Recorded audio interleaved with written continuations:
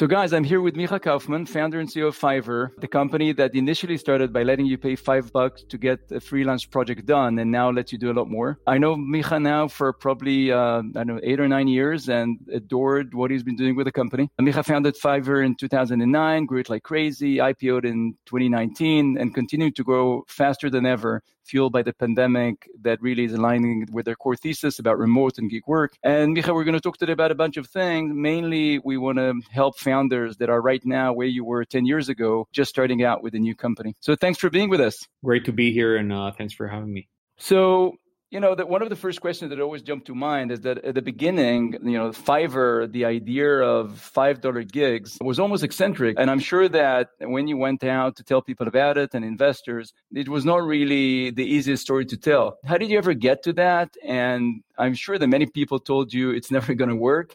What did you tell them? Well, so the best way to bypass this is to bootstrap, and then you don't need to persuade anyone. And that's actually what we've done. For the 8 or 9 months that it took to build Fiverr, the initial product, including the launch and the first, 3 or 4 months of operations, we were self-funded. So we didn't have to persuade anyone. The truth is that probably the first 10 or 20 people I told, this idea to, told me that this was either too crazy to work or just stupid, which, to be honest, just fueled me more to continue with it because I thought that people, couldn't really envision what this could be. And it turned out that competitively, it also gave us a lot of room to grow before anyone understood, the greatness of the basic idea. But the $5 was just a small portion of the innovation in this idea. What were the core theses? We always say founders that they need to have like a unique view of the world, something that is contrarian, that's going to get them, something they see that others do not. What was it that you saw that others didn't?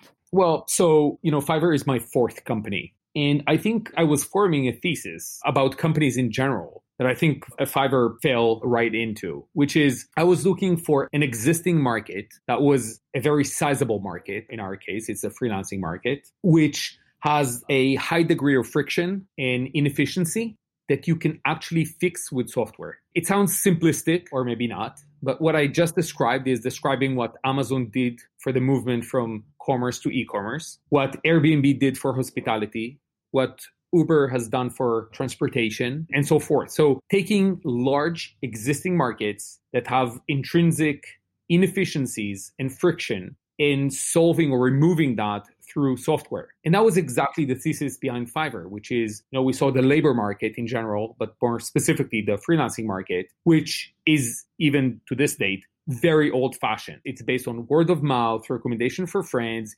You meet a freelancer on Starbucks. It's like a date, right? It takes a lot of time. And then you need to start negotiating a deal and figuring out if you want to work together and contract and invoice and figure out how to exchange information and how do you pay and milestones and so forth. And it's all hourly based. And we took that idea of high friction, high inefficiency, and we said, can we solve this through software? And the approach that Fiverr has actually taken this entire idea and compressed it into a very, very simple concept. We made the experience of buying a digital service online as easy as shopping on Amazon. It's a catalog. You browse, you do a search, you find what you need, you click order, you're done. That level of simplicity never existed before. And the $5 was a gimmick to start with, and it also created a single price point so that we didn't have to deal with multiple price points based on quality. We knew that over time we were going to extend that. But it was all about simplicity, and it was all about really removing that friction and inefficiency using software.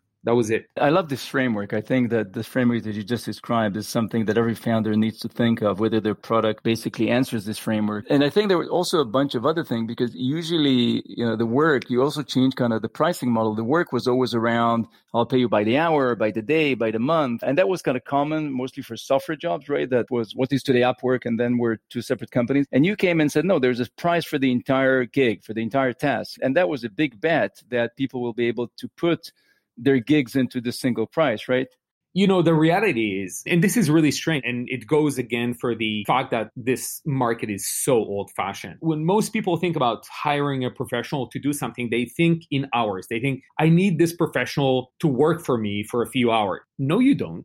What you're actually looking for is to get something done. The getting something done is the objective. The objective is not hiring someone for a few hours. So what we've done is we really productized services. This was the sophisticated issue, which is to create a SKU-like system, a true e-commerce experience where you have a true catalog, where you productize services, you make them into products.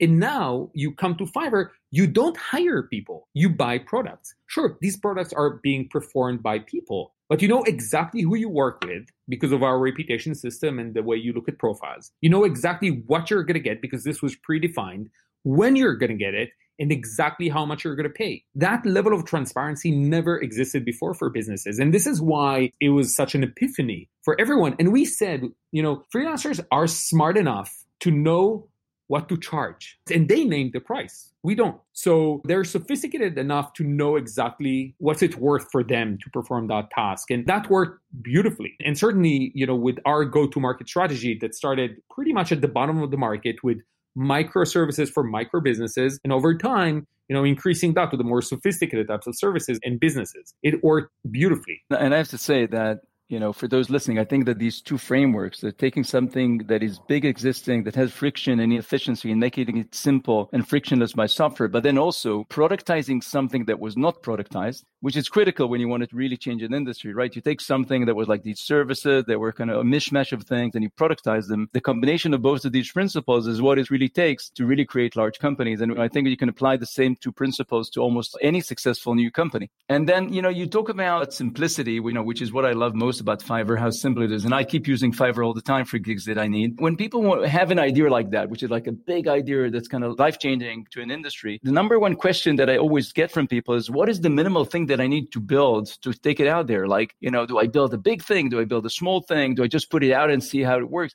What was version 1? How did that look? How did you capture the essence of your insight and put it into an initial product, especially being bootstrapped? That's a hard question. And I'm not sure if there's a perfect answer for that. But the way I think about these things, and it applies for both the idea of Fiverr, but also new ideas that we launch from time to time, is I do kind of a reverse storytelling in my mind. So I say, if Fiverr's purpose many, many years from now, and this is when I was just beginning, was to become this everything store for digital services, this Amazon for services. So this is how book number 1 ends. Great, but how do you write page number 1? And so essentially I was thinking about the components that we had to have in place for that to happen. And this meant, tens of thousands of different categories and vertical and metadata and the amount of data that we need to create these sophisticated algorithms that would do sophisticated matching and the type of support that we need and the rest of the search technology and all of that. And I said, great, but these components appear in chapter number 6. How do you write the book backwards? You kind of start removing those, heroes and villains that appear in later chapters, and you work back into page number 1 and try to remember what's the purpose of page number 1 at any book. It doesn't matter which book is it. The sole purpose of page number 1 is for people to read it and get to page number 2. That's it. So think about what would be that point of engagement that will buy you time to continue engaging your audience and retain them over time so they're willing to be patient to read your next chapter. That's it. So I know it's a pretty general framework. No, it's a great framework. I love reverse storytelling. I'm going to use that a lot. After you did this process, what was the first product? Was it like a full marketplace? Was it like an initial listing of a few things? Was it for one domain? Was it for many? How did you start? Let's take that general approach and apply it to Fiverr. So the first version of Fiverr was a full marketplace that had about 7 categories. Just for the sake of understanding, now we have well over 450 categories, and we add about 30 categories every quarter. So about 7 categories, it was $5 only. So you could list anything within those 7 categories as long as it lists for $5. So what we've done is we've removed the pricing friction that comes in later chapters and went with a single price, which made it very, very simple. It made it plain level. And it was a price. We said, $5 is kind of the price of a Frappuccino at Starbucks. So why is it important? Because if your coffee is not the perfect, you're not going to be devastated. You're going to throw it. Maybe get another one. Maybe replace it by a different one. But the risk of offering those services is very, very low, which meant that the screening process that we had to go through on the supply side was not very high, which simplified things very much. We didn't have to put a screening, a marketplace integrity system in place for the beginning. Which you need for something that is $2,000. Absolutely. So by doing all these moves for simplifying things, we made this possible as a bootstrap business without losing the essence. And the essence was a single click order of a digital service. We also knew that since it's a true two-sided marketplace, there's an issue of supply and demand. What comes first? How do you generate it? Where should you focus your energy? Now, I'll just give the spoiler. It always starts from supply, with very, very, very few, exceptions that are not worth discussing. So a lot of the initial product was all about supply, was really to generate supply. And it was really constructed around that notion. And we had a really neat trick of how to do it. That is really great. And I think, what I hear here is a phenomenal framework that we talk about quite a bit, which is that what you do when you don't know how to start is that you choose an area where you start. In your case, it was 7 categories with one price of $5. And you make sure that whatever you fix, whatever you don't change, are things that are going to be at the zone where they're never going to be the problem. So you fix it at $5 that, you didn't fix it at $1,000. You could have said that we're only going to start with $1,000. That would have been a friction point. And now once you fixed it, that basically made it much easier to go out and test the model and know that that was not a problem. Now, if you started with unlimited pricing at the beginning, that would have started complex and you would never know what's the problem, right? Exactly. So we took those variables out of the equation, and that was important. Yeah, and that we always try to tell founders, wherever you can, take variables out so you know exactly what's working and what's not. That's phenomenal. How did you get the first, 10, 50 gigs fulfilled? Was it like pushing people, word of mouth? How did you get that going? So I told you, Fiverr is my 4th company. I swore to myself that we're not going to pitch it to the media. We're not going to go through these, useless spikes of, attention coming from the wrong people. We're not going to spend marketing dollars on it because we really built this flywheel effect where we thought that this would be extremely sticky and viral because of its very unique approach. The history, the first few days looked as follows. The first day we've opened up the marketplace, it's user generated, so it was empty. So we had to create a few services ourselves. I was offering a few things, my co-founder was offering a few things, and we had, a page or two of listings. And then we wrote to 5 or 6 friends and we said, guys, please don't post it to anyone. Just look at it and tell us what you think. And this was it. The first day we had like 200 uniques, which, we only told 5 people. Just from the friends. Yeah, which meant that they couldn't help themselves. And from those people, we already had a few transactions, which was pretty amazing. We wanted to start creating the supply. And what we've done is really to go to all kinds of different services and sites and just randomly post things about Fiverr to say, hey guys, you need to check it out. Go to a site where you post videos of themselves and say, oh, you could be an amazing spokesperson. You should check it out. And this took off like fire. One of the reasons was the way we constructed, it was almost like a bait to post something you were willing to do for $5. I can tell you where the inspiration came from, but I think that was a major part in starting the supply. I don't know if you would agree with me, but everything I've learned about business in the past 20 years boils down to, at least for marketplaces, is supply brings demand.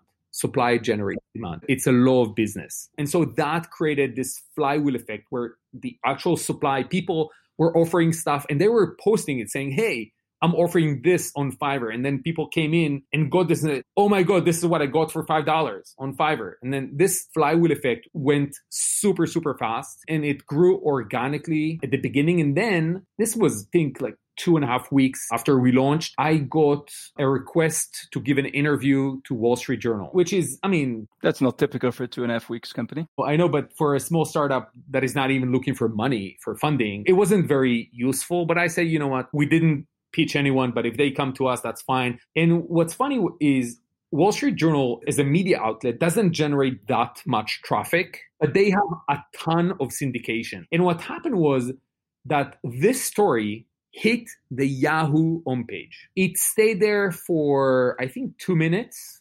And then it went to the homepage of Yahoo Finance, where it stayed for another 2 hours.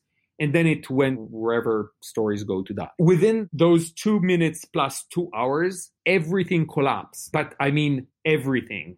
first servers went down, and luckily enough, and this was almost 11 years ago. So we were already on the cloud, which was good because we were able to resurface pretty quickly. Then we had an issue because people were registering and we sent them an activation email. So all the major email providers blocked us because they saw a domain that never sent emails and all of a sudden sent tens of thousands of emails. So we had no emails whatsoever. And then PayPal closed our account because they've seen an inactive account becoming super active. So essentially we had no servers, no emails, and no PayPal. For a split second, this looked like the end of this company. We managed to hack ourselves out of it. That was kind of the beginning of it, and then media started picking it up.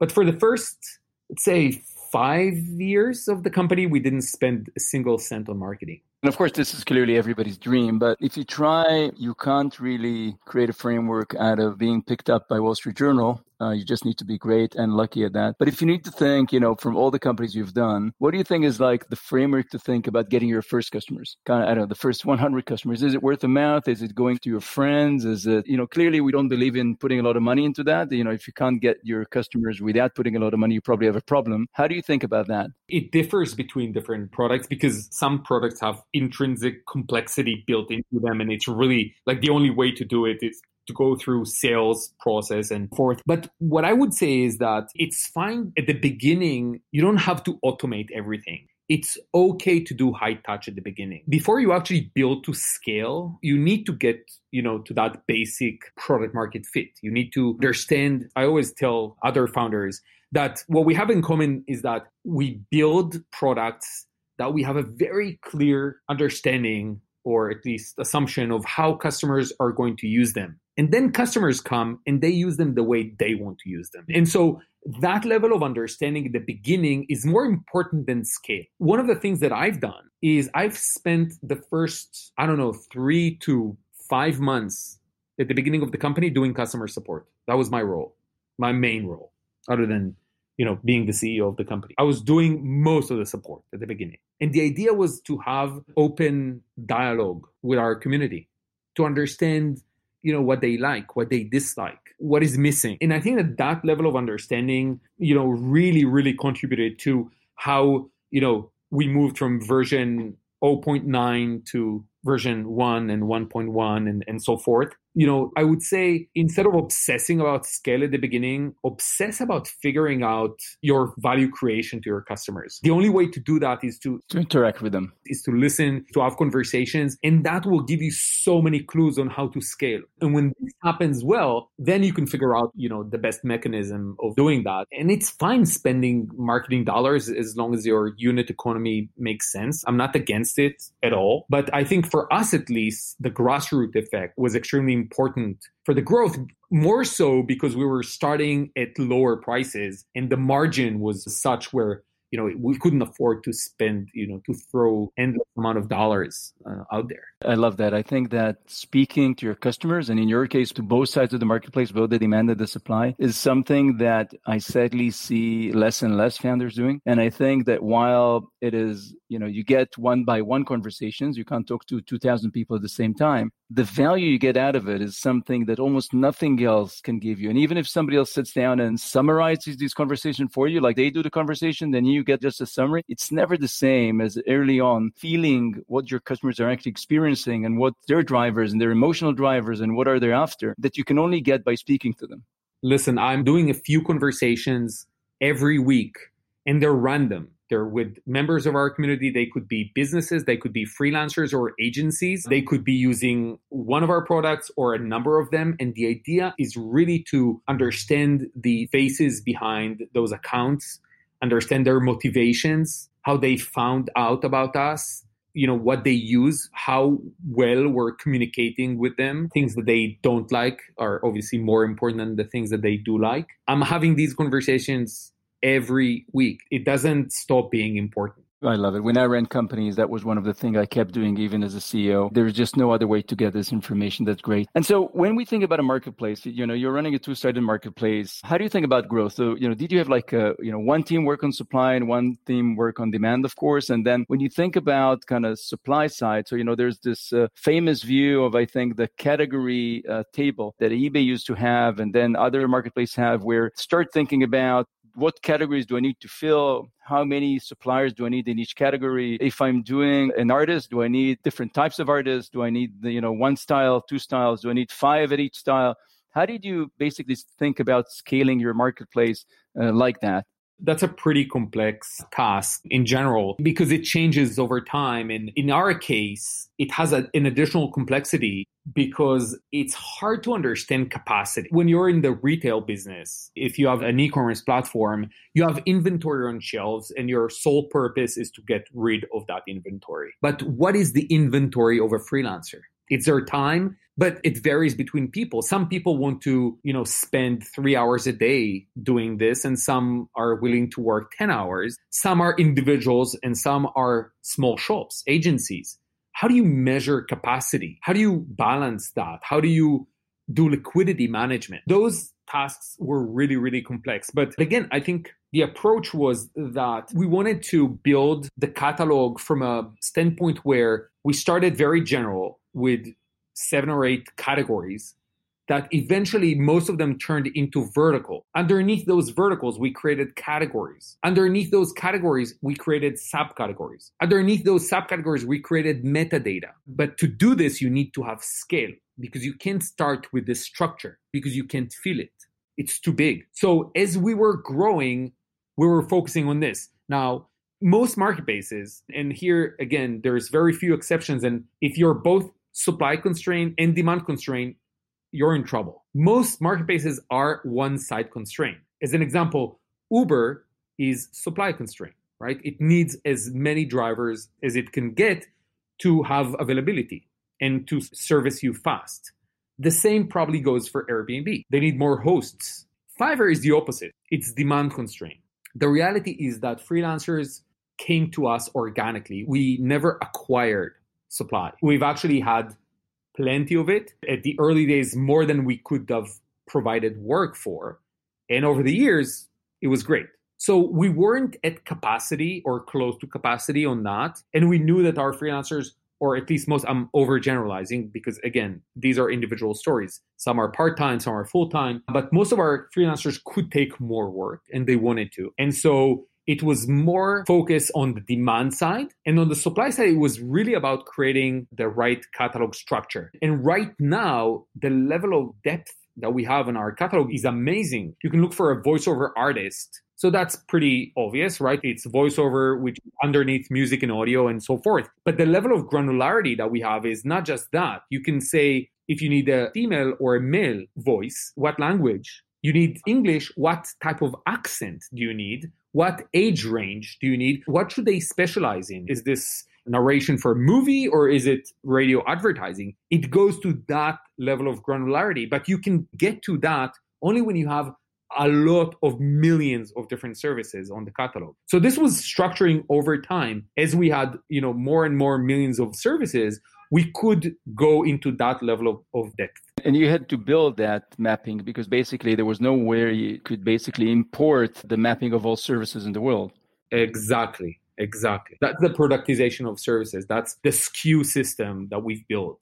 At the end of the day, is there today somebody who's head of inventory where you're saying we don't have enough, we don't answer fast enough, we don't have enough service providers in this field or that field, or you just let the market kind of live on its own? No, we definitely have vertical managers that manages those verticals, and they're responsible for ensuring that the liquidity of each category is in a good shape. And they're also responsible in identifying new categories we need to open or verticals. Now we have more assets. We have industry stores, like we have a gaming store where we collect, different services from about 20 different categories into one store that is dedicated for game developers. One of the things that I always wanted to ask you, I remember hearing that one of the biggest indications that eBay was really going to turn into a huge company and some other companies was the minute that they started seeing that some people left everything else they did and took the platform to be their main job. How did that happen in Fiverr? Was this an indication as well? Is this something that founders need to look at when they're thinking about their product market fit? Yeah, I mean, if you have a service that can actually become someone's, main business, absolutely. I think in our case, again, given the roots that where we started with microservices for micro businesses, it took us time before we could actually, generate enough income for people to base their sole income on Fiverr. That happened maybe 2 or 3 years into the company. But the signs, the signals for that were obviously there. And we saw more people making more money, every year. And that was for us a very important KPI. And I love that. I know quite a few people that are now making quite a bit on Fiverr. And that is always fun to hear. There's Fiverr millionaires there, and there's a lot of them. And when we think about your demand side, so you're one of these companies that went through a fairly unique transition, because I think when you just started, a lot of you'll tell me, but I think a lot of the demand was consumerish in nature. Then as you grew, it moved to small businesses, then to medium businesses. And today you also serve enterprises, which is basically a transition that not many companies manage to do. Tell me a bit about that. I'll give you my theory on this. And this goes back to our go-to-market strategy. The go-to-market strategy said, we want to occupy the entire market, but we need to start somewhere. And it was either starting at the top, middle, or bottom of the market. And, when I look at many companies, business history, there's very few examples of companies that have been able to go down market without compromising their premium business. So if you start from the premium side of business, going down to the small side of business is really, really hard. It's hard because it's not your DNA, but it's hard because it might alienate your premium market. And what we've done is the opposite of that. We said we're going to start at the bottom of the market with microservices for micro businesses. You say almost consumer, you're right, because all of them, or the vast majority of them, are businesses. But when you're a solopreneur, you act as a consumer more than as a business, right? So we started there. And over time, we went to larger types of businesses with more sophisticated products. But that also allowed us to do market education as we were going up market. And that was buying us time, because as we were very successful at the microservices, that fueled our efforts in going up market and gaining the market trust. The other way around, going from the upper market down, is really, really hard. And I think in a sense, I'm looking at the business of Uber. I think that Uber went down market, right? It started with limousines and black cars and went into the equivalent of a taxi, right? I think that was very much at the expense of the black car business. So that's exactly what I'm saying. When you go down market, there is a price to be paid on that. And we thought that the strategy of going up market made more sense. It definitely worked, although I have to say that over the years, I looked at admiration, because the theory was that if you're starting with these very niche services, some of them are almost even, funny services, write me a song, then being able to later on take your brand and serve enterprises who are very serious is always going to be very problematic. And I've looked with admiration on how you basically kept that business so that there's still room on your platform for the people that are providing this or looking for these niche services. But at the same time, you've added layers of trust and layers of seriousness to the brand that are now enabling enterprises to use it. And that is a very tough motion. That's not a very trivial motion. You're right. It's not. And it's from a perception standpoint, it is complex, because you're reinventing your image in the eyes of your potential customers. And so you qualify yourself to cater for larger types of customers, which is not obvious when you focus on a specific segment. But I think that is one of the beauties of creating a truly horizontal marketplace, right? And by the way, sure, there were I'll write you a song, but don't forget that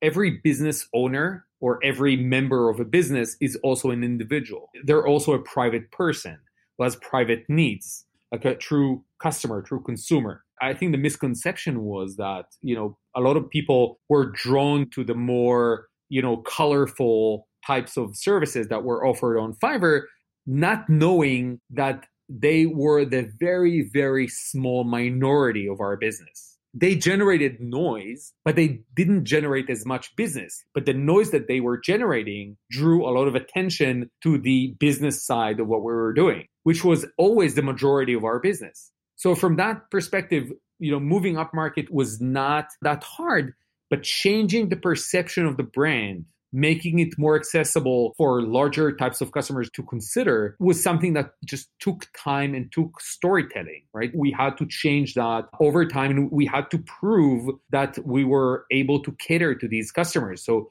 to your point, it was creating trust system, and it was bringing much more high quality supply, creating much more professional categories and so forth. Sadly, I never knew you when you started the business and when you raised money. When I think about, by now I know you fairly well, when I think about what is the one thing that stands out for me that would have made me invest in a heartbeat is the fact that you think, and you mention it here as well, in storytelling. And I want to dwell on that for a second, because I think that one of the most phenomenal things that you've managed to do storytelling wise with Fiverr is that you've really created a movement. And so freelancing was not new, and using freelancers was not new, and paying people was not new, and all of that was not new. But you basically took all of it, and from the early beginning, you managed to turn this into a movement so that people felt proud to be part of this on both sides. They felt proud to be consuming services like that, and they felt proud to be providing services like that. Was it something that you thought about from the beginning? Many times we tell founders, you've got to think about the movement you're creating early on. How would you recommend young founders to think about that?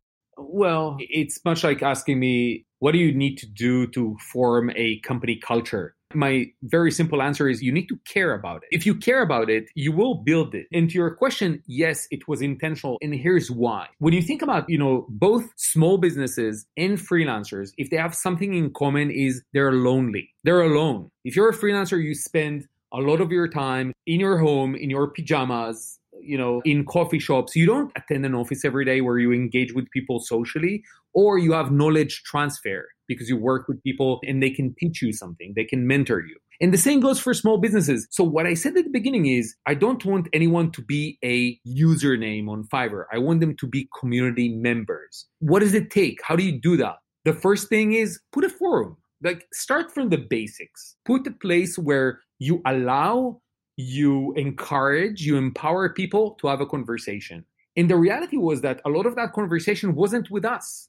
We connected them with each other. And that was just the beginning. And after that, what we said is, let's go to whatever city in the world, London, New York, San Francisco, and so forth, and close a bar and just invite local community members to have a drink with us. We've done this, 5, 6, 7, 8 times, and it started gaining traction. And all of a sudden, we got requests for so many different places in the world saying, hey, can we do this? And the actual answer is no, we can't. It's a startup and we can't be, everywhere. And so the community reached out to us and said, can we do it ourselves? We said, hey, sure you can. So we put together this operating system that allowed them to find venues and invite each other and have those meetings. And very soon we had hundreds of them every year. Before COVID-19, we had about one event every day in some place in the world where it's self-organized. We thought at the beginning that this was just going to be freelancers. But the reality is that both freelancers and small businesses come together. They talk about stuff. They talk about entrepreneurship. They talk about starting. They talk about growth. They talk about how to develop. And some of them are experienced and some of them are less. And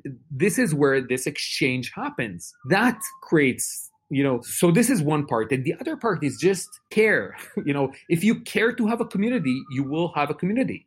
If you care about your customers, if you don't call them users, if you call them what they are, either community members or customers or freelancers, whatever, but just don't call them users. If you understand that this is your constituents, these are the people that you work for. It's not just your shareholders. It's your community that depends on you, that relies on you for every day. It's their homepage. It's where they spend the majority of their days. You can't break it. It gives you a sense of responsibility. And also you understand that forms relationships. If you go to our editorial team here, they know so many people by name. They know their story. And we have millions on the platform.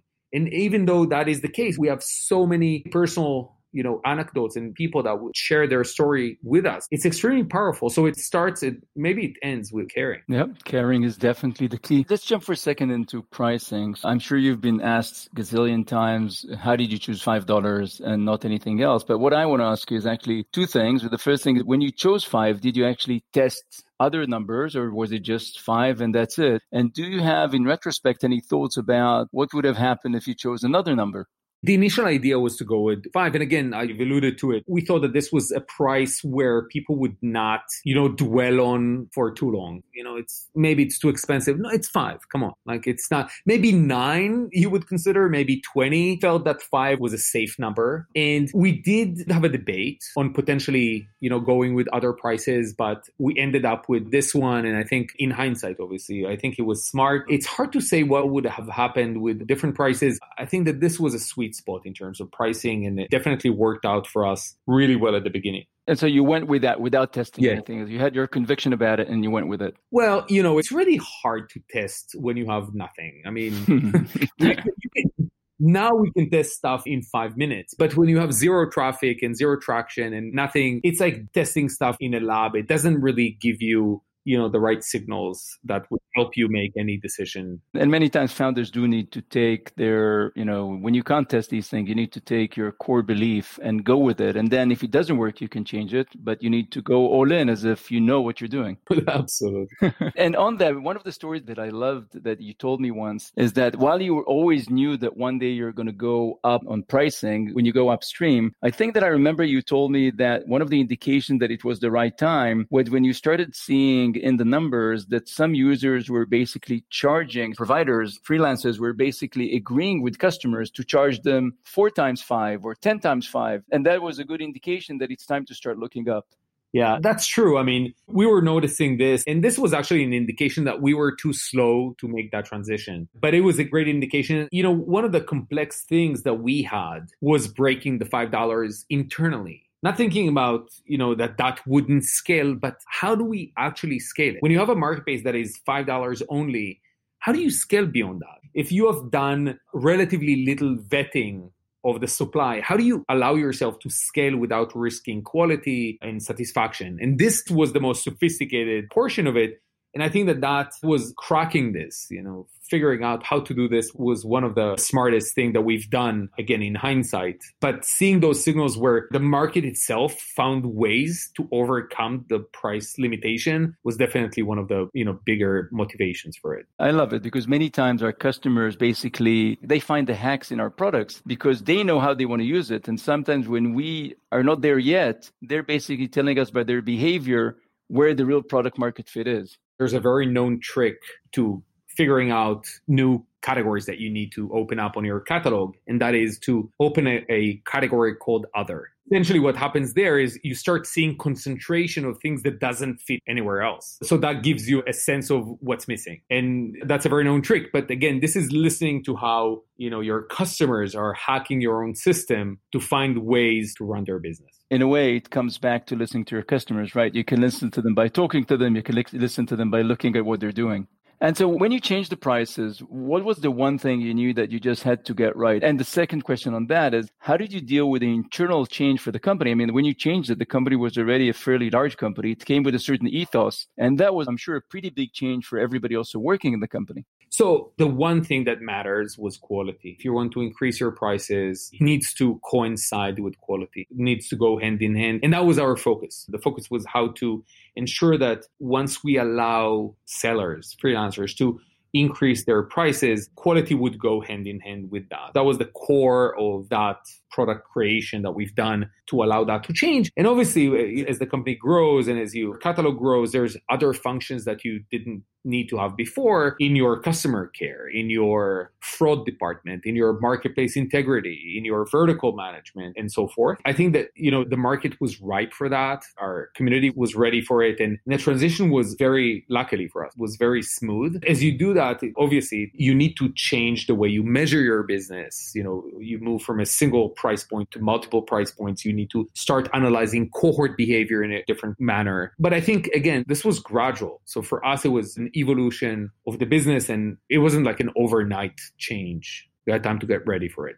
Let's talk for a second about speed. I mean, Fiverr is known as a company that's been moving very fast. And, as we just heard from you, the company basically made so many changes over the years, from consumerish to small businesses, medium, enterprise, from 7 categories to hundreds of categories, from a single price point to multiple price points. And at the heart of all of it is iteration and speed, which is essentially, the critical secret weapon of all startups. And so, like, when you think about what made the company fast at the beginning, other than great founder, what were the tricks that you were using to keep moving fast, even when things were going well? Again, I think the same applies for today. I mean, it's your mentality. If moving fast is one of the things that is important for the organization and your team understands that, they will apply that practice. Beyond that, it's giving the infrastructure to move fast, which means that, you need to invest enough in infrastructure, in the tech stack to allow your team to develop things very fast, to test them very fast, to put hypothesis to test, to create your A/B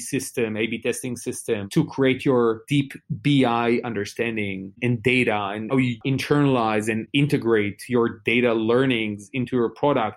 All of these are, to me, essential ingredients to be able to move fast, because just moving fast for the sake of moving fast doesn't give you a lot if you don't learn anything from it. And so I think the mentality of allowing, teams to move fast, but also fail fast and move on, not dwell over it, not spend too much time on it, but also understand, how to run tests. It's not enough to have an idea for a test. You need to understand, sometimes we ran tests that on a local level perform well, but on a global level perform poorly, meaning that you can actually achieve better results, whatever that result should be, click-through, conversion, whatever, but their implication on cross-category purchase or on retention or on whatever might be terrible. And sometimes when you're too myopic in looking at specific stuff that you're testing, you're missing the larger picture. And it's very true to marketplaces, because marketplaces are extremely complex creatures, by nature. So putting this infrastructure, putting this, methodology in place allowed us to move fast. And also it's how you structure your team. Do you work waterfall? Do you work squads? Do you work task forces, guilds, whatever your format is? And how do you empower those teams? Which areas do you focus on? There's not a one answer for it. It's having a moving fast mentality and not changing that when the company grows. Understanding that there's, the company would need to continue making big bets, knowing that some of these bets are going to fail. But if you can have 1 or 2 big bets every year that gives you dividends, they outperform all your failures combined, right? So you need to have that mentality of integrating those learnings very fast. And we develop our own methodology of how we retrospect stuff, how we learn from everything we do, and how we share that knowledge across the organization to make sure that we don't do the same mistakes over and over and over again. This is really key, I think, that the ability to fail fast and to try things. And how do you keep, as somebody that ran large companies myself, and that was always my biggest concern, how do you keep a fail fast mentality and not being afraid of failure when it's already thousands of people and it's more complicated and you don't know everybody in person? How do you keep that? I mean, I know you have one of the best management teams around. Many of them are people that worked with me in the past, and so I know how great they are. You managed to collect some of my most favorite people in the world. But other than having these great leaders, how do you maintain this? And it's so much tougher when it's a large company. It is true, but I think there's 2 important principles. One is you need people to know that nobody here knows where the next big idea is going to come from, and that might be them. Meaning you need to create this environment where you empower people to speak up and share their ideas and understand how this machine actually works. When I greet new team members, and recently I've been doing that a lot, one of the things that I'm telling them is there's no one in Fiverr who's a black box. You guys don't have input and output. You need to understand the larger picture. You need to understand how this machine actually works. And it doesn't matter what your role in the company is, because that's the only way where you can be impactful. I always give the example, I actually give 2. One is the example of Amazon Prime. You probably know the story. Amazon Prime was invented by an individual contributor in the company. It is a company of 1.2 million people. And this guy, who was not even a team manager or a top executive, came up with this idea that turned into this incredible product. And the same goes for Fiverr. We've done a hackathon a few years ago, and we called people to pitch ideas, and we said, we're going to pick 10. And 2 or 3 out of the 10 we picked was pitched by the receptionist. That is the level of understanding within the company of how the machine works. I think this is the first thing that is very important. The other thing is don't kill people when they do mistakes. Don't fire them. As long as there's learnings, as long as people are not just stupid by doing the same mistake over and over again, which is a bad sign if they do. If they do a mistake in good faith because they wanted to do something good, you need to empower them. You take the learnings out of it, and that would make them, better executors. I completely agree. Those two are essential for that, mentality. Yeah, I completely agree. I used to have this framework of what I called good failures and bad failures. The good failures are places where people gave it everything, they worked well, didn't make any obvious mistakes that they should have avoided, and then eventually it didn't work in the market, like, 9 out of 10 products don't. And then bad mistakes is if there were politics or bad quality or anything else. And for good failures, the ones that are just everything went well, but at the end of the day didn't work, I used to try and treat them almost like successes because people worked hard and did everything they should. And then if you don't do it like that, then people will not innovate, because the easiest thing, if they believe that not failing is the best way to get promoted in the company, they're never going to innovate. Totally agree. Before COVID-19, we used to have this event every 1 or 2 quarters where we gather the entire production team and we would bring champagne and we would celebrate failures. We would drink for that, and people would share their stories of massive failures with a lot of pride, obviously including what are the key takeaways from it. But this was really, really powerful. So 2 last questions. The first one, we have this thesis about marketplaces becoming stronger by injecting fintech services into them. I know I've read that you guys are thinking about it. How do you think you can serve both sides of your marketplace, the freelancers and the customers, by putting in fintech services? Is this something that you're planning to do? Yes, as a public company, I can't talk too much about the future, as you know. But in general, what we said is, we see our role as being very broad in providing support for our community, both the supply side and the demand side. And over time, we have been, offering added value services that go beyond the core transaction making of the marketplace. And we've done so in a very successful manner. And so I do believe that we can do that. I think that because of the scale of our marketplace, we are also in a unique place to offer things that where we can make them cheaper, more affordable, just because of scale. So definitely things that we are looking into.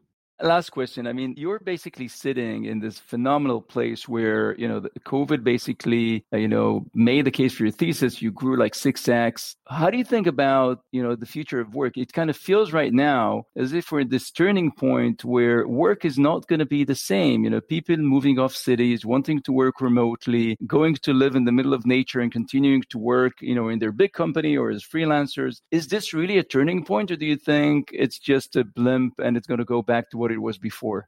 I think it's a milestone in a movement that started in the beginning of the 2010s. So here's my view of what's going on in the past decade and in this decade. I think, the 2010s have been the decade in which freelancing became mainstream. What I mean by that is freelancing used to be something you would do in between jobs. But this is no longer the case. People choose freelancing as a career path. They choose it as a lifestyle. It's no longer something you're forced to do. And, the cohort that have changed that were millennials. Millennials, joined the workforce in 2010. And that movement created this massive change. And from less than 30% of the American workforce, freelancers are more than 40% of the American workforce right now. The 2010s were all about changing how people viewed work. Let's think about what this does to the 2020s. My view of it is because so many talented people don't want to be full-time hired, it means that businesses need to figure out how to integrate this flexible talent into their workflows. This is, to me, what this decade is going to be all about. This is where Fiverr is going. We're creating this operating system that allows that to happen. I think that COVID-19 has created an acceleration point to a direction, a vector that was happening before that. It did accelerate, and to your point, it made the case for what we were preaching for 10 years, which is the average time that it takes to find and hire a freelancer anywhere is about 30 days. It's a long process. The time that it takes a customer, a visitor to Fiverr.com to take their credit card and place an order, the average time, 15 minutes. So that simplicity captures it because it's the trade-off of 30 days by 15 minutes. Once you went through that process, you're not going to go back. And so I think that because of the global lockdown back in March, offline didn't exist. So everyone was moving online. And I think that we were in a perfect situation to capture that, both on the supply and the demand side. But this was just an acceleration point. And I think that created an awareness in both sides of the marketplace that this is indeed friction-free, extremely efficient, and it just works well. So I think that, we're going to see a lot of development around what people call the future of work, which I think it's here. It's not really the future. And we're obsessed about trying to figure out how to help shape that. That's kind of my view on what we're going to see in the current decade. That's great, Micha. Micha, that was a phenomenal discussion. And I think there's tons of frameworks here that startup founders would enjoy. Thank you so much for taking the time to join us on this podcast. And I'll continue watching from the sidelines as you build probably the most meaningful company in the future of work these days. Thank you so much. Thank you. Thanks for having me.